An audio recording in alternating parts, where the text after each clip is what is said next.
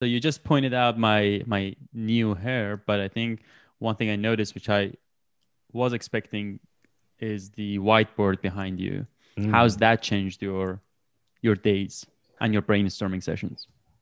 It's actually helped out a lot. I've got a couple of side projects that I've been thinking about, and I needed to kind of get them up and off the computer a little bit. So yeah, it's been handy for just, putting thoughts out that don't exist in Rome yet, but I kind of need, kind of like we were. I'm not sure if you've been in the Anne Lore courses lately this week. I'm not I sure if you haven't were had a there. chance. I've joined one out of the six. That is that right? Yeah. Sadly, I only joined one for like half an hour.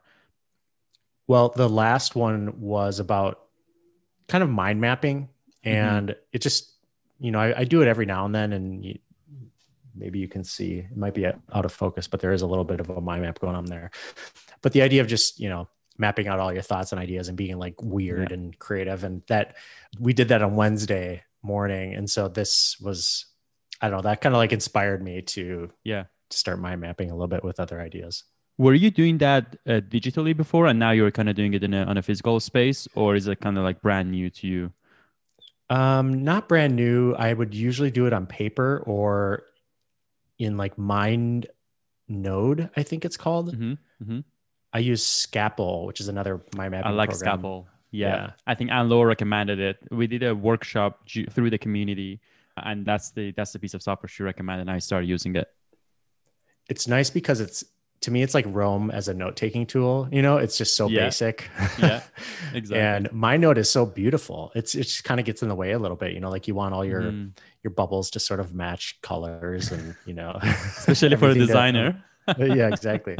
And it's kind of weird because like mine or Scapple allows you to like position things anywhere you want. And Mind Hmm. Node sort of controls that for you. So they sort of branch things out in a way that's very organized and neat, but you can't really like, maybe you can, maybe there's a setting, but like you can't really drag one all the way to the left side of your screen and drag one to the right, like it kind Mm. of organizes it for you. So it spaces things out really nice, and the padding is really nice and everything's really My nice note about it. does.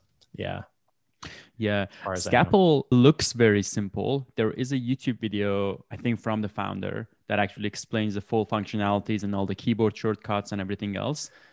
And I watched that and then forgot half of the keyboard shortcuts and kind of went back to the basics. But it's a good one. If you get into the habit of using it properly, you can actually get really fast at doing it. I'm not there yet. I have like four mind maps. And so my process for them is, and I'm curious to hear about yours. I actually keep going back to that concept every time I find something new and keep adding different notes to it. Hmm. But it's nowhere near perfect. I'd like to get to a better place. It does give me a lot more clarity, though, about that concept, just knowing how much there is to it. So, leadership is an example. Hmm. I probably, before doing that mind map on leadership, I would have thought of it as having so many different branches, and it does. But then doing that, like, kind of gives me some peace of Hmm. mind that okay, there's a finite number of things you can tell or talk about leadership when it comes to the different styles and types of leadership.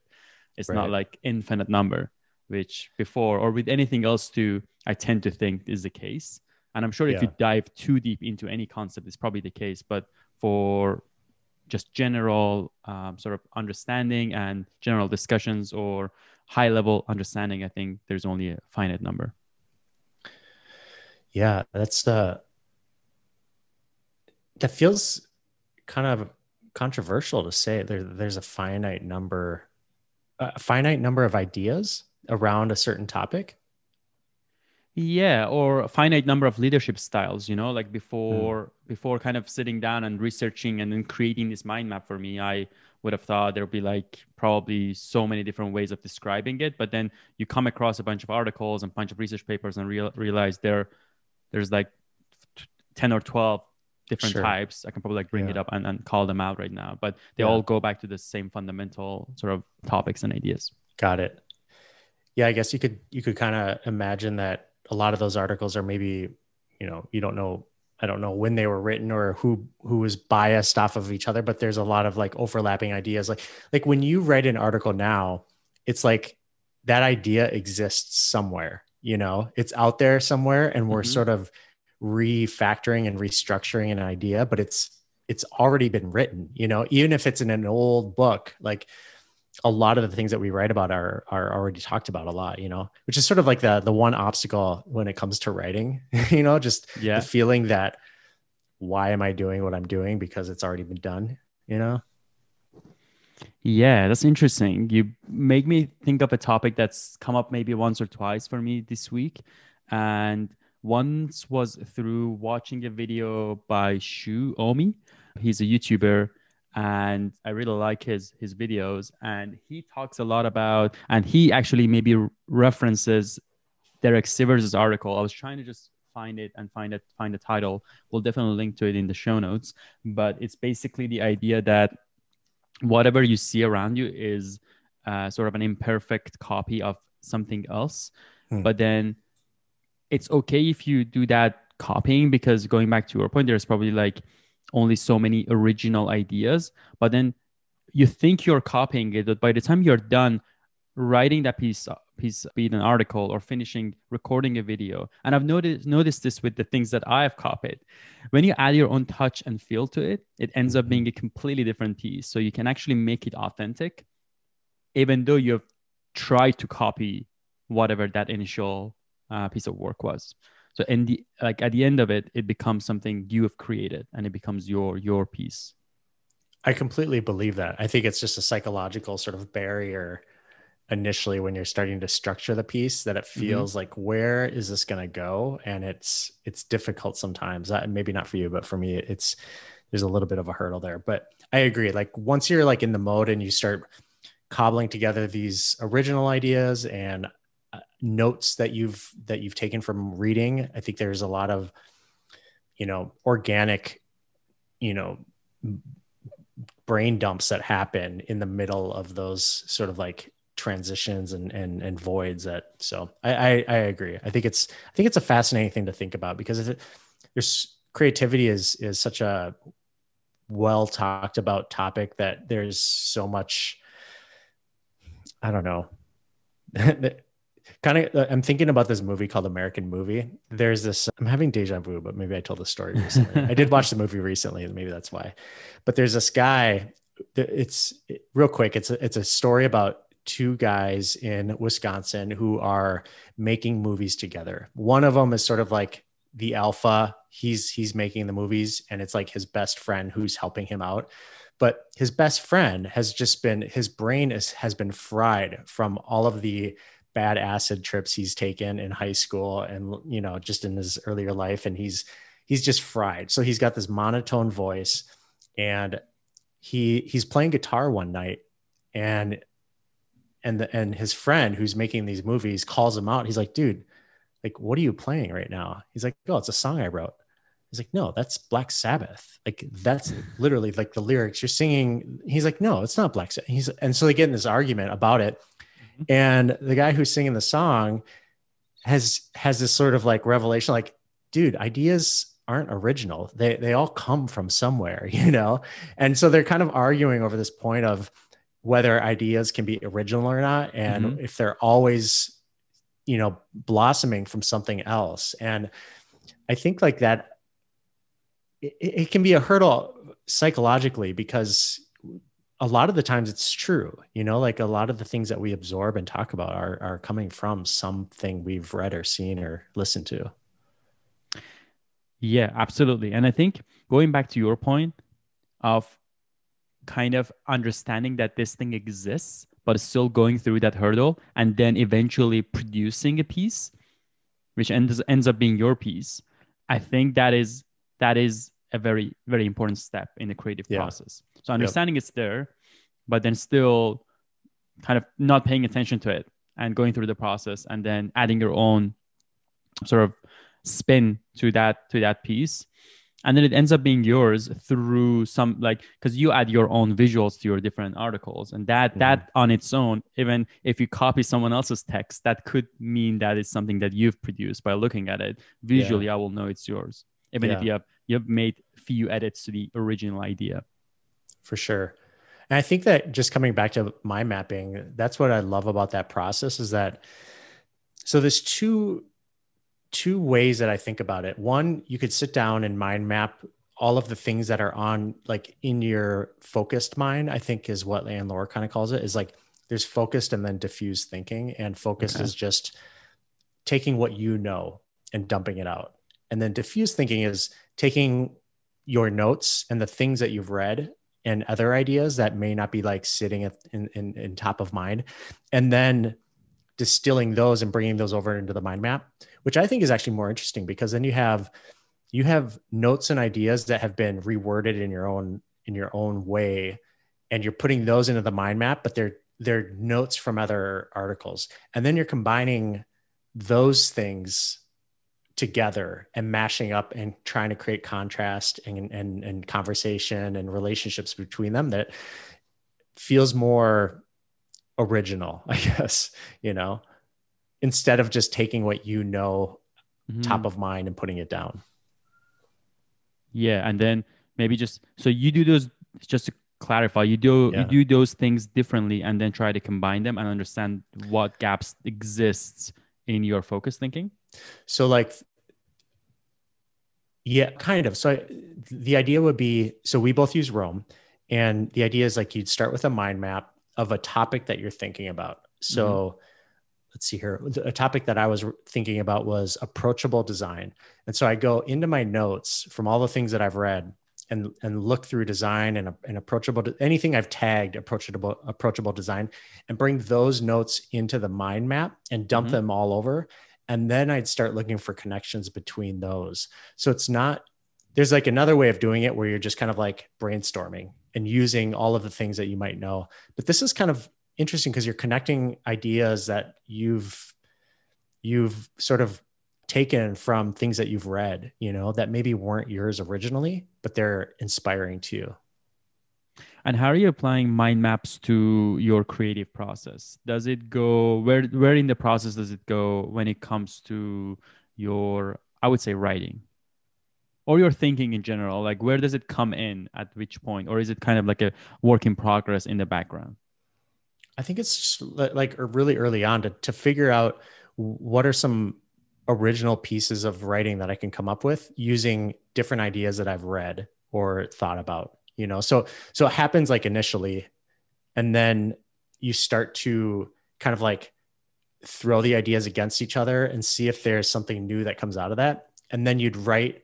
So let's say you took like, approachable design as the main topic or the main theme, but then you took a note that you read from an article. Maybe it's about, I'm going to just typecast myself and say typography, but so typography for like learning typography and maybe the fonts that you should use. And then you take another topic that was about the same thing, but it was from another article. And then you'd kind of mash those together and see if you came up with an original idea from those two existing ideas or existing notes.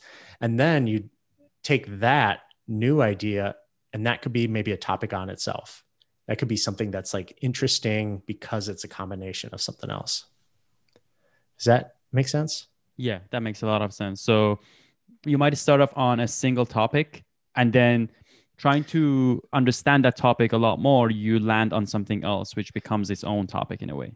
Yeah, like the initial topic you said would be like a theme of like a sphere of something that you're thinking about, and then you'd find relating notes to that theme to generate new and original ideas that maybe haven't existed. I don't know. They probably do, but it's just kind of an interesting way to kind of like short circuit your process to find contrasting concepts that might be worthy of writing about.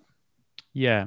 And what I find, I think it applies to Roam itself as well, because Roam to me is sort of a mind map that is more kind of linear in front of you, but you can go to your sort of graph and see those ideas being connected, which I rarely use because of the way it's demonstrated. But I think for me, it's organized my brain in a way.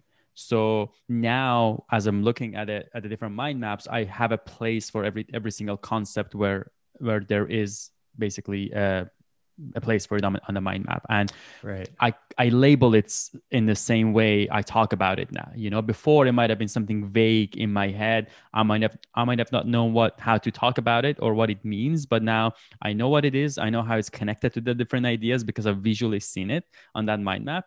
So whenever I think of that topic, let's be more specific here. So whenever I think about like the different leadership styles, I can think of like motivational or aspirational, and then how those two could be connected. So yeah, or just that's screaming and yelling.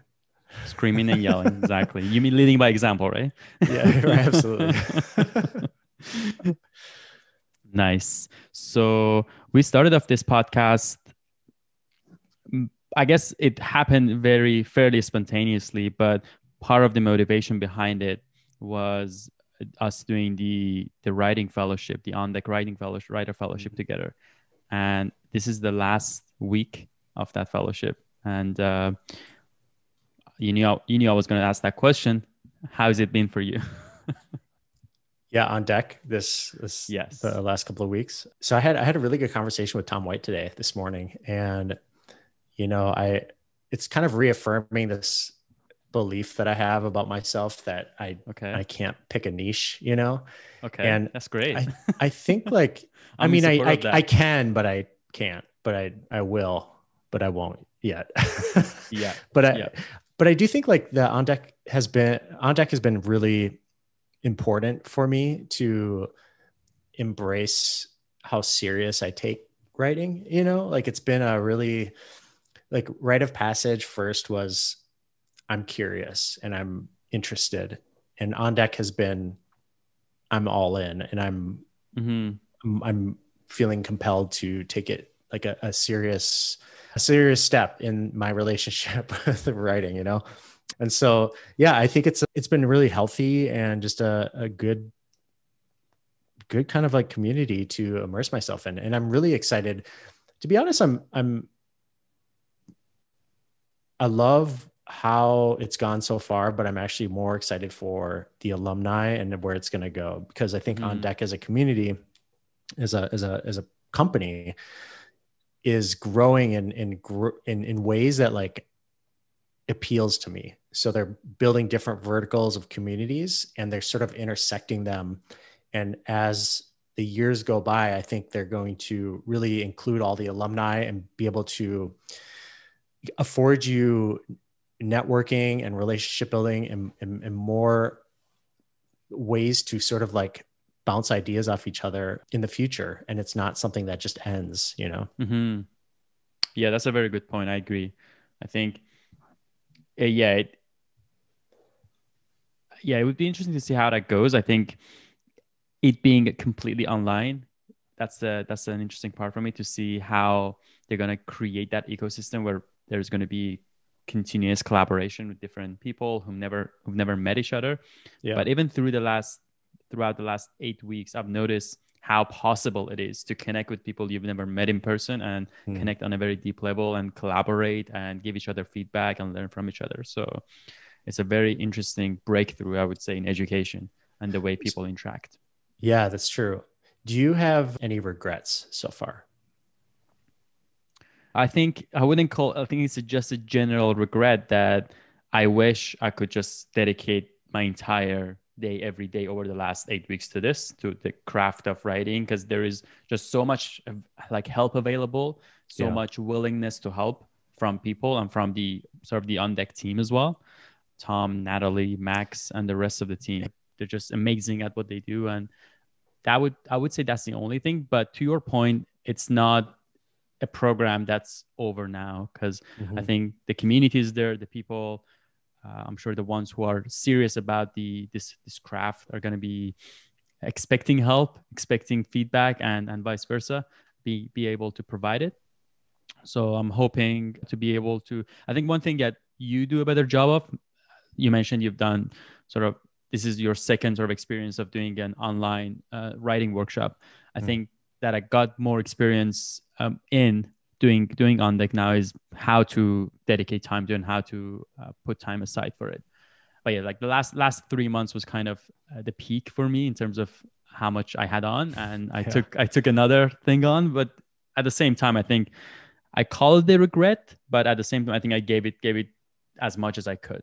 So Yeah. it's I'm not dissatisfied about that. Yeah, no, I think I've seen you in a lot of the sessions too. And I've missed, I'd say half at least of Yeah, the me live too. sessions, but I think that's a great point. That's a really good point actually, about just wanting to have devoted more time to it. I think my regrets would be just not meeting more people. I feel like this little sense of, man, there's certain people who are really accomplishing a lot, and I feel like I just didn't do as much as I had hoped. Like my writing never really escalated in quantity. I think I just kind of maintained the level I was at, which is fine. Like I'm happy with that. But if I had one goal for myself, it was maybe to publish more, and I don't think I did that. So that's probably my regret. But it's so hard. It's so hard when you have a full-time job and then you're taking the course in the community and you're trying to figure that out, and then also expected to write a lot. And that's it. It just, there's a lot there. So Yeah, absolutely. And that point about having a full time job brings me to a piece that you shared in your newsletter last week from Nick yeah. De Wilde, I think, which is huge in terms of. I mean, still, you have a full time job, and it's easy to think, okay, I'm doing this thing, and it takes up a lot of time, and this is the only thing I do. But more and more, becoming interested in the idea of doing some sort of a passion project on the side of your full time job, Mm-hmm. despite the fact that you actually love your full-time job. It's not something Yeah.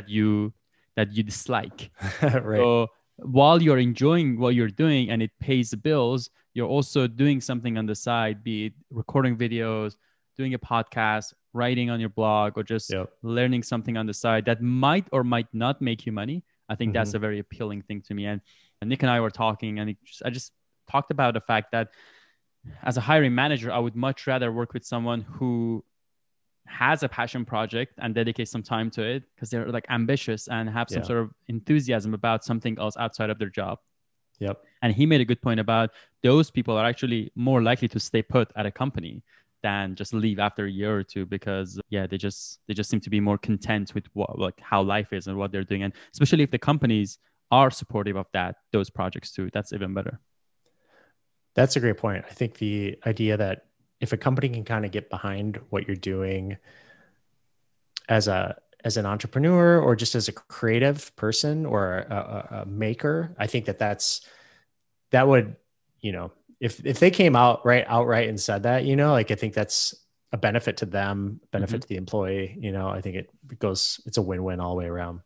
And, Yeah. Nick's article I thought was really great because he sort of embraced this idea of that you can maybe talk about work and blend the two. And my writing doesn't really talk about real estate all that much. It talks a little bit about tech, but not so it's not so much on the nose, but it's something I think about a lot. Like, should I be writing a little bit more about the things that I'm doing at work? And maybe that would be useful or helpful for me and for other people, but I really haven't crossed that bridge yet, to be honest. But I do think he brought up a really good point about if you're finding some conflict there personally, and it's probably not a conflict with other people that might be projected, but you can find ways to blend the two that build yourself professionally within the culture of your company, and share those things with people around you. I haven't really done that all that much, but yeah, we'll see. And you know what? Amazing things happen. I can count the number of blog posts that I've read from bloggers that have said this blog has changed their lives.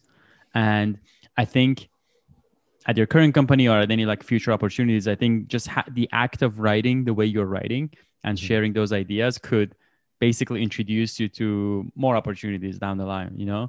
I think that is a huge, it's kind of like looking at writing and kind of public sharing of content as the best way of networking and putting it out there and letting the right people find you. Yeah, I think you're right about the personal side of that. But I also think, just going back to Nick's point about, if you're building your own network, you're actually helping the company out because your network gets larger. The pool of people who might want to work for your company gets larger because you're only expanding your footprint. And I think that that's such a, it just goes back to the whole thing. It's so beneficial for everybody around, for you to pursue your own passion. I think the best example of this in my mind is Peloton. And Peloton is, a well-known brand, but all of their instructors have personal brands, and they are on Instagram, they're on Twitter, they're all over the place. But Peloton, it encourages them to pursue their own things outside of, like, Allie Love is an instructor on there, and she's like the MC for the Brooklyn Nets. She does all of this other stuff, and she's a Peloton instructor. And it's just so cool that, like, the company itself pushes them to embrace that, because they know they're going to be a better company because of it, because of the shared publicity. But, they're also just encouraging them to do other things outside of work, because everybody has things outside of work, Yeah, for sure. I want to go back to, do you want to talk more about your conversation with Tom? Because that is a very interesting topic to me. Or we can talk about it offline in terms of finding your own niche and the conversation you had with him. What got you to think that you're not going to decide right now or take one direction over the other? I think it just goes back to this idea that we've talked about before about, hitting that 100 mark as like the first mark, like hitting 100 articles, hitting 100 newsletters, just doing what you're doing, because that's going to make you better in the long run. And I think that eventually is going to help me decide what I want to maybe write about more. Or maybe after 100 articles or 100 newsletters, like, that'll just be sort of like the building that I'm putting together, and that becomes its own thing. I think that there's just so many conversations we have around newsletters and writing always come back to this idea of growth and, like, how can I grow faster? And there's something that feels a little, I'm trying to look for the right word here. It's not disingenuous, but I think I want to chase the things that I'm interested in for me. And Tyler Cowen, like, kind of talked about this a lot too. It's, every article he writes for himself, and every podcast he has, he does it for himself. And he's very, like, vocal about that. And I think you can find growth in that. It might be slower, but, like, if you're going to do this for the next 20 years, or more, like, that's the game I want to play, Very, very good point. And I think on that note, when you talk about creativity, especially in the form that you and I are doing it, meaning that we are doing it as more as a discovery process than something to want to get paid for. Mm-hmm. If you're doing that for that intention, I think bringing out as much authenticity in your creative output is really important. Yeah. And you can only do that if it's really coming from the bottom of your heart, whatever Yeah. it is you're producing. So there are weeks that, as I'm producing a newsletter, I kind of feel like this is not the right thing for me to say, or this is not really me saying it. I'm just doing it for the sake of following this format. And I try to stay away from that as much as possible, because it's really evident when that authenticity doesn't show in your work. And I sense it, and I know my audience does as well. So again, there are journalists and writers and freelance writers who do that as a job, and that's fine. You don't have to be yourself in the piece that you're producing for your company in their blog, on their blog. Yeah. But I think if you're doing this in this way, I mean, might eventually get paid for what we are doing, but again, it's kind of like a vocation, right? It's not so much of a day job.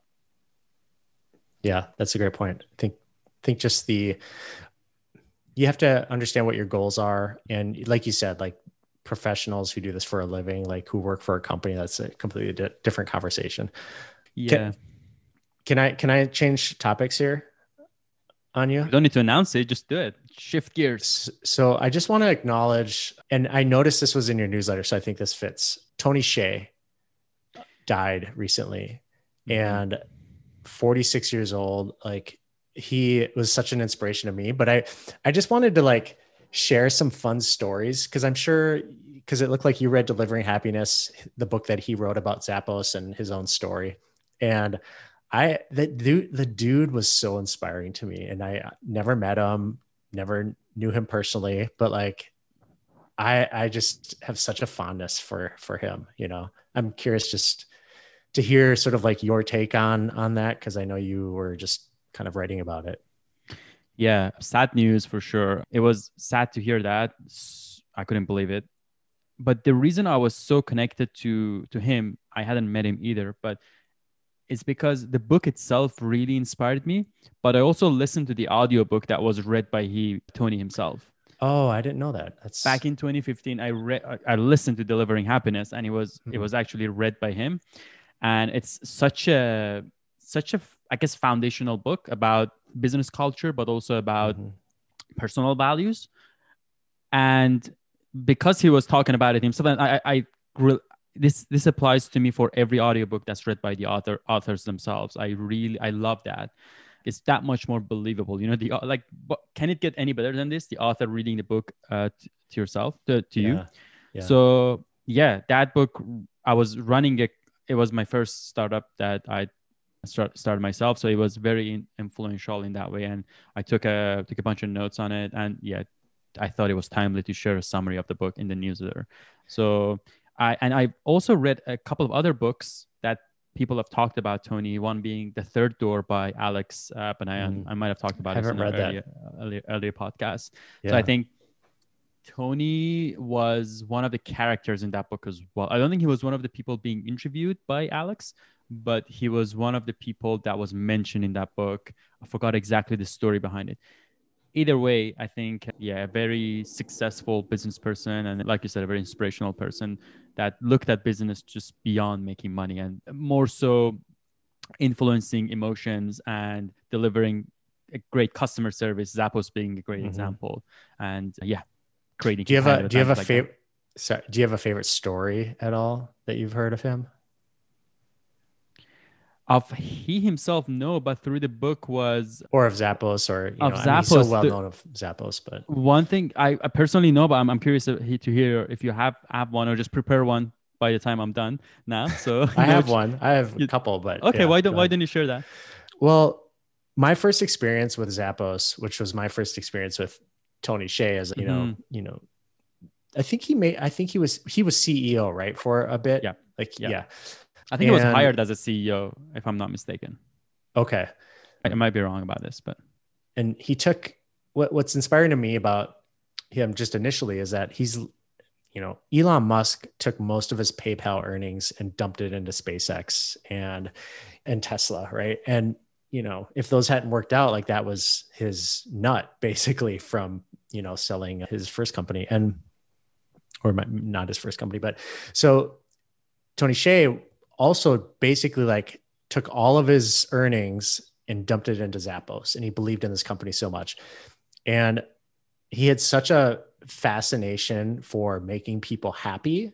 And so they had no advertising budget. They didn't do any advertising. They just dumped it all into free shipping. Like, they would spontaneously just upgrade your shipping to next day shipping. And so I remember the first time that happened to me, I was just like, wait, this was before Amazon Prime and everything else. Like, I think it was like 2003 or 5 or something like that. And it was just incredible because it's just like a magical feeling, like, wow, my shoes are coming tomorrow. Like, that was so weird. yeah, interesting. And one of my favorite stories about him was, well, okay, there's two, but the first one is there's a woman who would purchase 5 pairs of shoes every week for every day, Monday through Friday.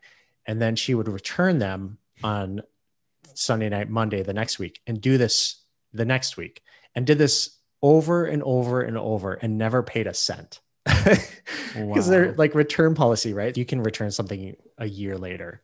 got it. And so she returned, and obviously they knew about this person, and Yep. they just kind of let her go. And what happened was she became one of their like biggest referrals of word of mouth to all of her family and friends, that she brought in so many people that they just let her go because she was doing their advertising for them. And it Wow. just was like a brilliant, like, wow, like, you just have to be a little twisted to kind of look at it that way, which is kind of cool.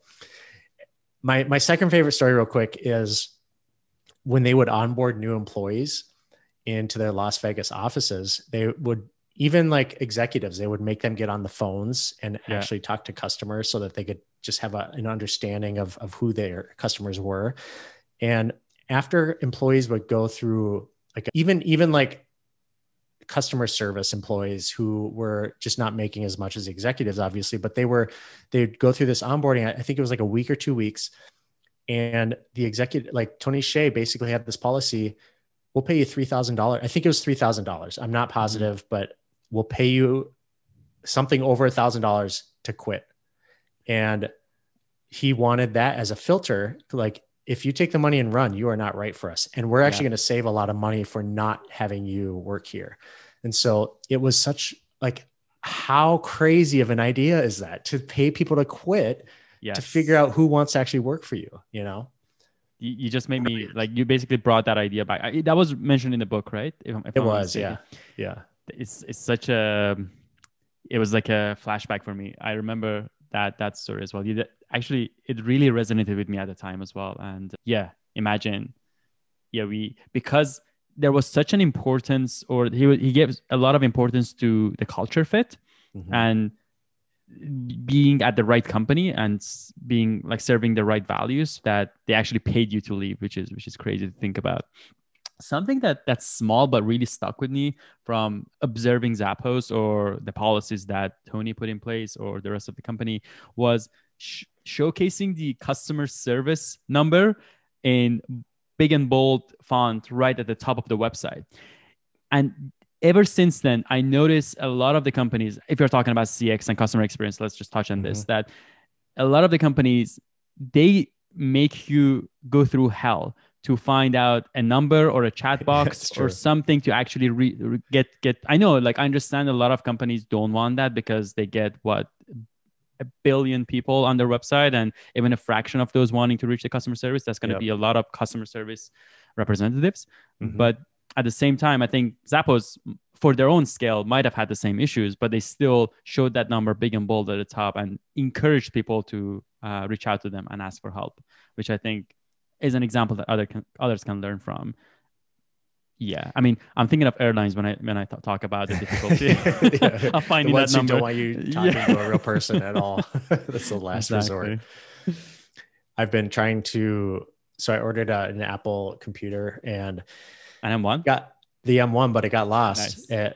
I haven't gotten it because so UPS, like, it somehow just kind of disappeared off the UPS grid. And I went there, and a woman basically said, "Oh yeah, it's probably been lost or stolen." Like, she just so casually and confidently said that. Like what? Like, why didn't the person tell me on the phone that casually, so I didn't have to drive here and come hear this? But UPS also is someone who just, you have to go through all of the steps in the phone funnel to actually talk to someone real, that every time you call back, even if you've dealt with them 1,000 times, like, you still have to go through this procedure to talk to someone. And they want to know if you're serious or not.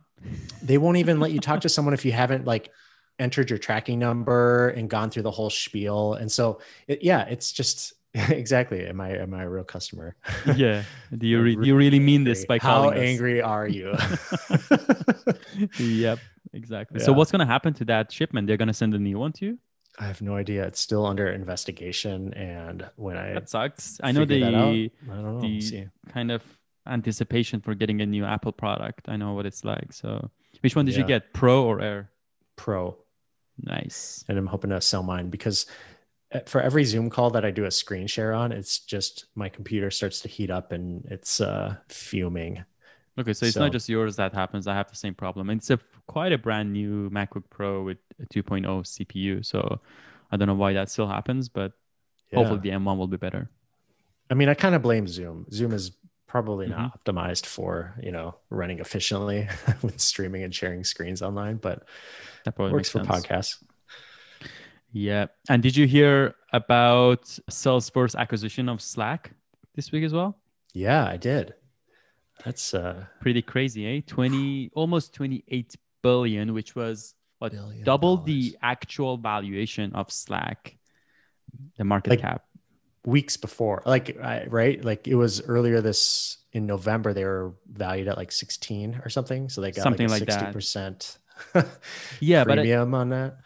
Exactly. And this is great. I think it's to me, it sounds like the right move. Although I have seen Salesforce acquisitions before that as a user I haven't been in favor of because Mhm. things slow down and a lot of the times the companies go public or get acquired, and as a user you're not really happy with that because like Yeah. things will change in some way, one way or another. But I Yep. think one thing I really like about this acquisition is how different the two companies are. Having been a user of Salesforce and Slack in terms of the way these products are sold, obviously from my experience of Salesforce, you can't use a product unless you pay for it. Meaning it's a very top-down way of selling a product. Yeah. So you have to pay and then use it. Whereas Slack obviously is a product-led product, which is basically you can use it as a bottom-up SaaS in the technical terms. So you can use it and then get a sense. So I think the two of them working together. And for those who using Salesforce, there's an experience within Salesforce called chatter, which is employees talking to each other, which is a very poor experience. And Hmm. when we were using Salesforce at our company, no one actually used it. But I think maybe integrate. I don't know how that integration is going to take place, but also with Microsoft Teams getting bigger, I think this was a right move from Slack to basically say yes to this.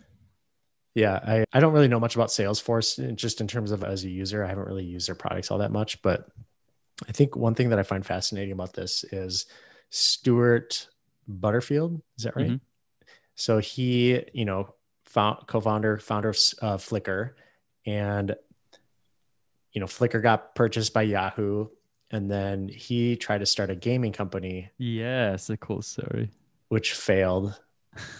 And he decided as a last shot to get investors' money back to start something called Slack. And it reminds me of like Twitter and how, they were going down the podcast road and pivoted, Mm, kind of last minute because they wanted to save their investors money in a sense and like figure out like maybe this Twitter thing that Jack is building will work, and it's kind of these memes around the internet are like, so what is Stuart going to fail at next? And then, he's probably going to try to build a game again and then fail at yeah. that, but build the next $1 trillion company, like accidentally.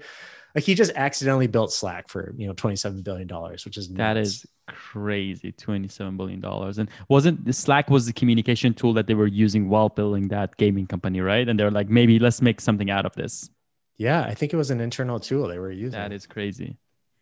Yeah, crazy to think about. But yeah, should be interesting. Slack and Salesforce. And the last big one I remember was Microsoft acquiring LinkedIn for how much was that? It was in the $20 billion range as well, right? If I'm not mistaken. I can't remember, but yeah, that's you seem to use LinkedIn more. Like I don't really use it at all, but do you use it like on a regular basis? Not since I've been more into Twitter. Actually, Okay. I've stopped using it more actively. Even before, I think I used to go sort of and check out my feed a lot more actively in the Hmm. past, but right now I would say I probably spend less than an hour a week on LinkedIn, if that, maybe even Okay. half an hour. So it's reduced by a lot, and that's been dedicated to Twitter a lot more.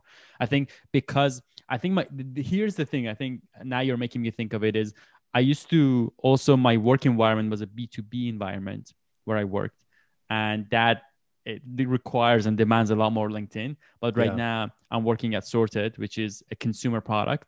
Hmm. I am doing all these creative projects or creative exploring these creative curiosities, and Twitter is more of a place for that.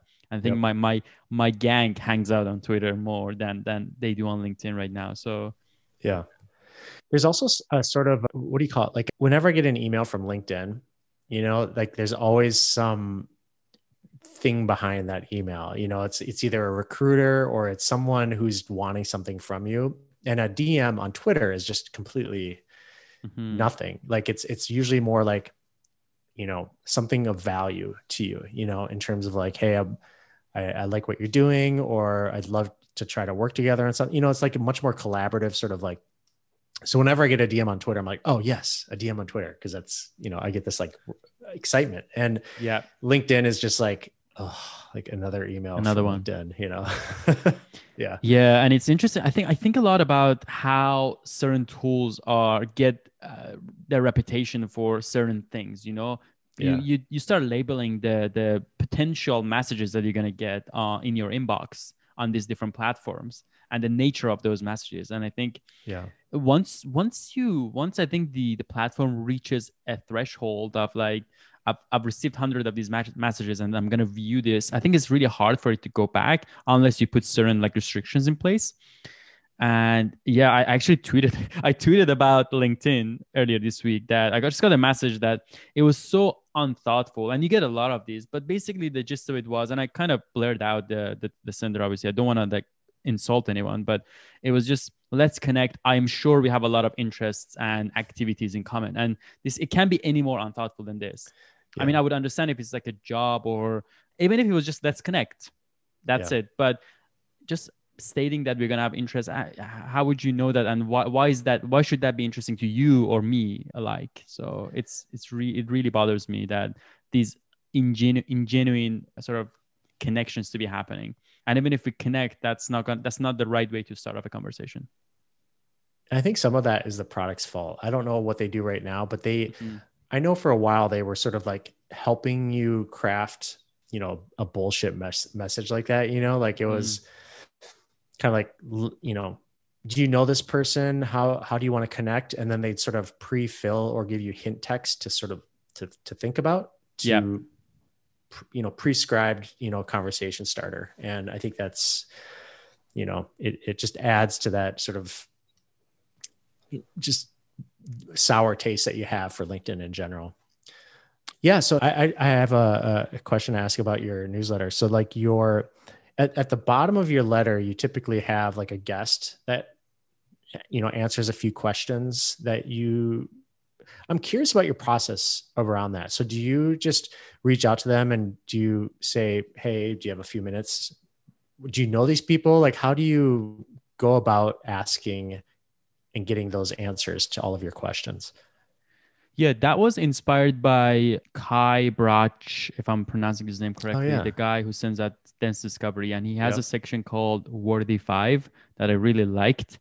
And that was a way for me. And I also, the same way as the podcast, I also wanted to showcase a lot of these people that I was coming across, like people like yourself who are doing amazing things. And I just wanted to get them exposed to my audience. Yeah. And as a result of that, selfishly, get access to their audience too, if they do share it with their audience. So those people I've had at least one conversation with. Sure. And usually I just ask them if they would be open to it. And I actually crafted those questions inside a type form, which I sent to them. And then they will just fill out the type form and I just get it. And I put the answers there. So that is usually how it works. It's funny you asked that. Most likely I'm going to restructure the newsletter, and most likely I'm going to be taking out that section, and we can, because you're doing podcasts now? Exactly. I thought, and also this is a very good question you're asking. As much as I want the newsletter to be full of like thoughtful pieces, I also want to get to a place where I can streamline as much as possible. So I don't have to, this is the one piece that might take a bit more work of like following up and asking people. As I realize, I send it to people and it's probably the most frictionless process that you can create. What's the other option is that you can email the questions to them maybe, but this is just a form, like the answers would be pretty short. Yeah. But still, I find that it takes a bit of time, of their time, of me waiting. And I just want to remove that dependence. So I think it's been great. The funny thing with that section has been a lot of the different people, my readers, and those people have shown interest to connect with each other. Mainly my readers showing interest to be connected with the people that I'm showcasing and the creators and the entrepreneurs. So that's been really fulfilling for me. It was a byproduct of that I wasn't really expecting. And I was the intermediary to make that introduction. But yeah. Hey, I want to talk about season 2 of It's Gotta Be the Mic. And I think we didn't really talk about it last time, but this is going to be the last episode of It's Gotta Be the Mic in its current shape and form. And then going forward, might not be from next week, but we're thinking of some additional or supplementing it with different topics or specific topic. Did you want to talk more about that, Nate? Yeah, we should probably talk about this more, but I think what you and I have talked about a little bit of is maybe having an additional guest if we're talking about a subject that requires more brain power than what we have. Yeah. And so, I kind of think about the episode we were talking a little bit about finance, and I started getting a little bit over my skis because I know it works for me, but I think having maybe someone who has a little bit more knowledge in that space might be kind of interesting. And so, yeah, I think we chatted a little bit about like picking a topic or a theme for a podcast and then just sort of going deeper on that idea. And we might either read similar articles or a book or something like that kind of goes into that a little bit more. I really like these conversations. So I don't know if we're just kind of like winging it here, but I wonder if we maybe use this format as a default, and then we could sprinkle in sort of, what comes to mind is Nick DeWilde, who has two forms for his newsletter. One is the key ring, and he interviews someone, and maybe we call that like episode something unique, that it's I like that, kind of like our key ring episode. It still fits into the season, but there's a different format that it takes. I don't know.